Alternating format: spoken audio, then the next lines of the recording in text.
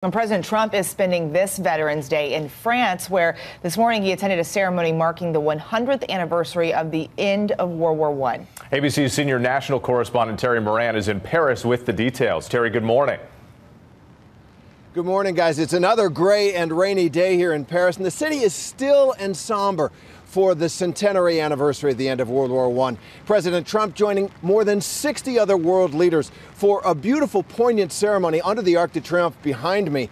President also sharing a handshake with Vladimir Putin, although the two did not speak. It was President Macron of France who gave the only speech here, and it was a remarkable rebuke of things that President Trump stands for. Macron declaring that the memory of that awful war shows how, in his words, nationalism, which President Trump has embraced, is the betrayal of true patriotism. But there was business done here as well at a dinner last night. President Erdogan of Turkey seen talking with President Trump. The White House saying the two discussed that murder of Jamal Khashoggi, the Saudi journalist in Istanbul. President Erdogan saying that his government has shared an audio tape of that killing inside the Saudi consulate with the U.S. and other countries. All that putting pressure on Saudi Arabia and on the U.S.-Saudi alliance. Dan?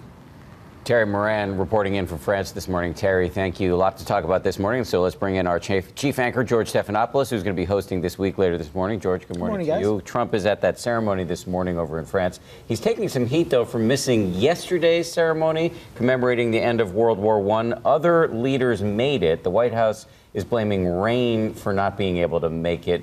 As somebody who has served in a White House, does the rain explanation make sense to you? Well, the rain could have kept, if the president was planning on taking Marine One, the helicopter, to the ceremony, the rain could have grounded the helicopter, but that wouldn't stop him from driving. I guess it was about 55 miles, and not only other foreign leaders, but General Kelly, General Dunford, both made it to the ceremony. I guess the president, just for whatever reason, maybe he was exhausted, just didn't want to go yesterday. 5 days on another subject here, 5 days, and this is a subject that clearly is getting the president's attention because he's tweeting about it. We're 5 days after the election.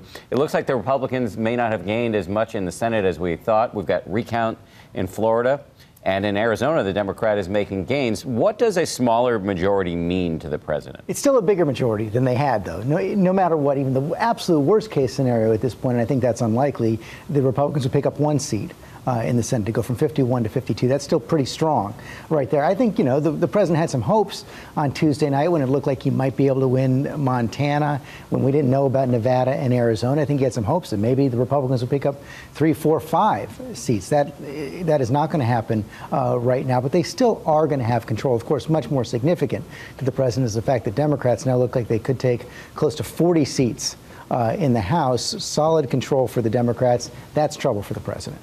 So you've got some leading Democrats on the show this morning to talk about possible investigations of the president. Meanwhile, Axios is reporting this morning that House Democrats, and this is their quote, they plan to investigate whether President Trump abused White House power by targeting the Washington Post and the CNN. How significant is this? Well, that's getting at the president's calling the media the enemy of the people, and whether he tried, because Amazon Jeff Bezos owns the Washington Post, whether he tried to get the Postmaster General to take some action against them, whether he interfered in the CNN merger. One of the things you're going to see here, what's significant about it is that basically because the president had his own party in control over the last 2 years, he had 2 years without any oversight or investigations at all. That all changes once the Democrats take control. Those are two issues.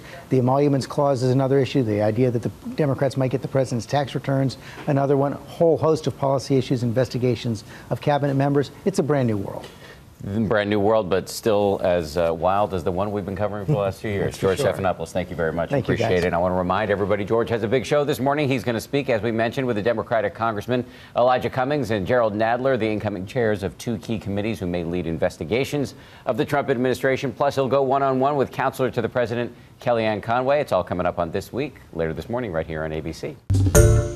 Hi, everyone. George Stephanopoulos here. Thanks for checking out the ABC News YouTube channel. If you'd like to get more videos, show highlights, and watch live event coverage, click on the right over here to subscribe to our channel. And don't forget to download the ABC News app for breaking news alerts. Thanks for watching.